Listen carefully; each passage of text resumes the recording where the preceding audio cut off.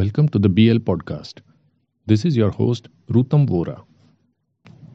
The ones who made white revolution possible in India are now all geared up for a green revolution. No, it's not about food anymore. It's about environment and climate concerns.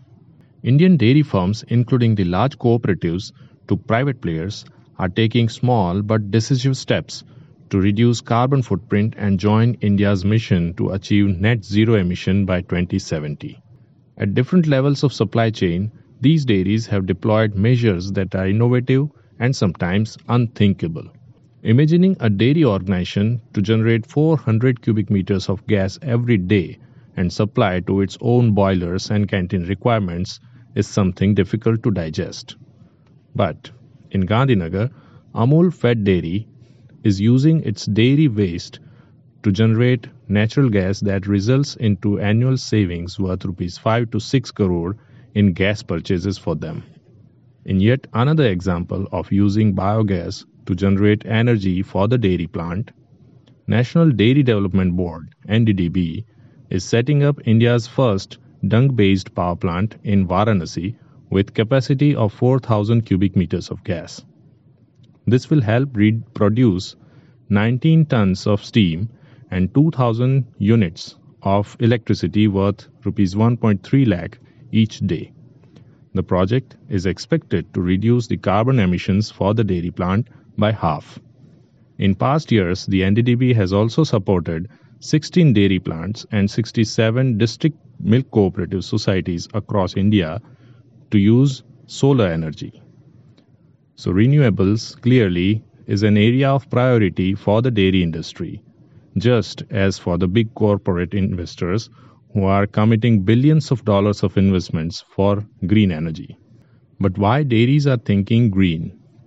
Because in the dairy sector, certain processes such as refrigeration, powder making, pasteurization, heat generation, etc.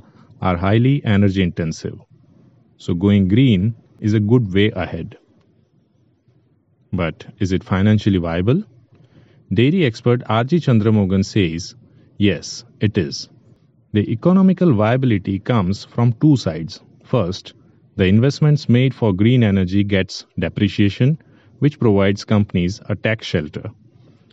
Second, since there is no raw material input requirements like we have in thermal energy generation, the power cost is reduced and also the operational cost in green energy remains low. No wonder, in national capital, Mother Dairy is also taking greener and more sustainable measures in its processes and plant premises. It has also upgraded machineries and motors to make them more energy efficient and brought processes automation to scale down grid power consumption across processing and manufacturing.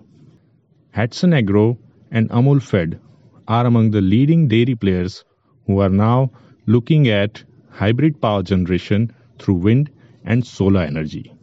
But on its own, how far can these dairies go in this direction?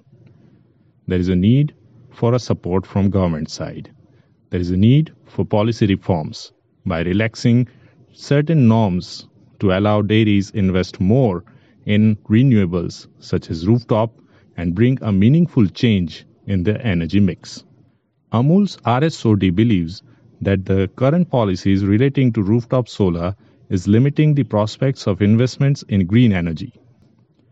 In Gujarat, for example, there is currently a cap on industrial installation of rooftop solar at 1 megawatt. But Sodhi believes that the cap should be relaxed and should rather be based on the percentage of total energy being consumed by the industry. The Indian dairies' ambitions for green energy are well timed. When the Prime Minister Narendra Modi has pledged for the country to achieve net zero emissions by 2070. So when the global dairy leaders are meeting in India at the World Dairy Summit in September this year, hopefully they take a message of sustainability and environmentally responsible dairying back with them.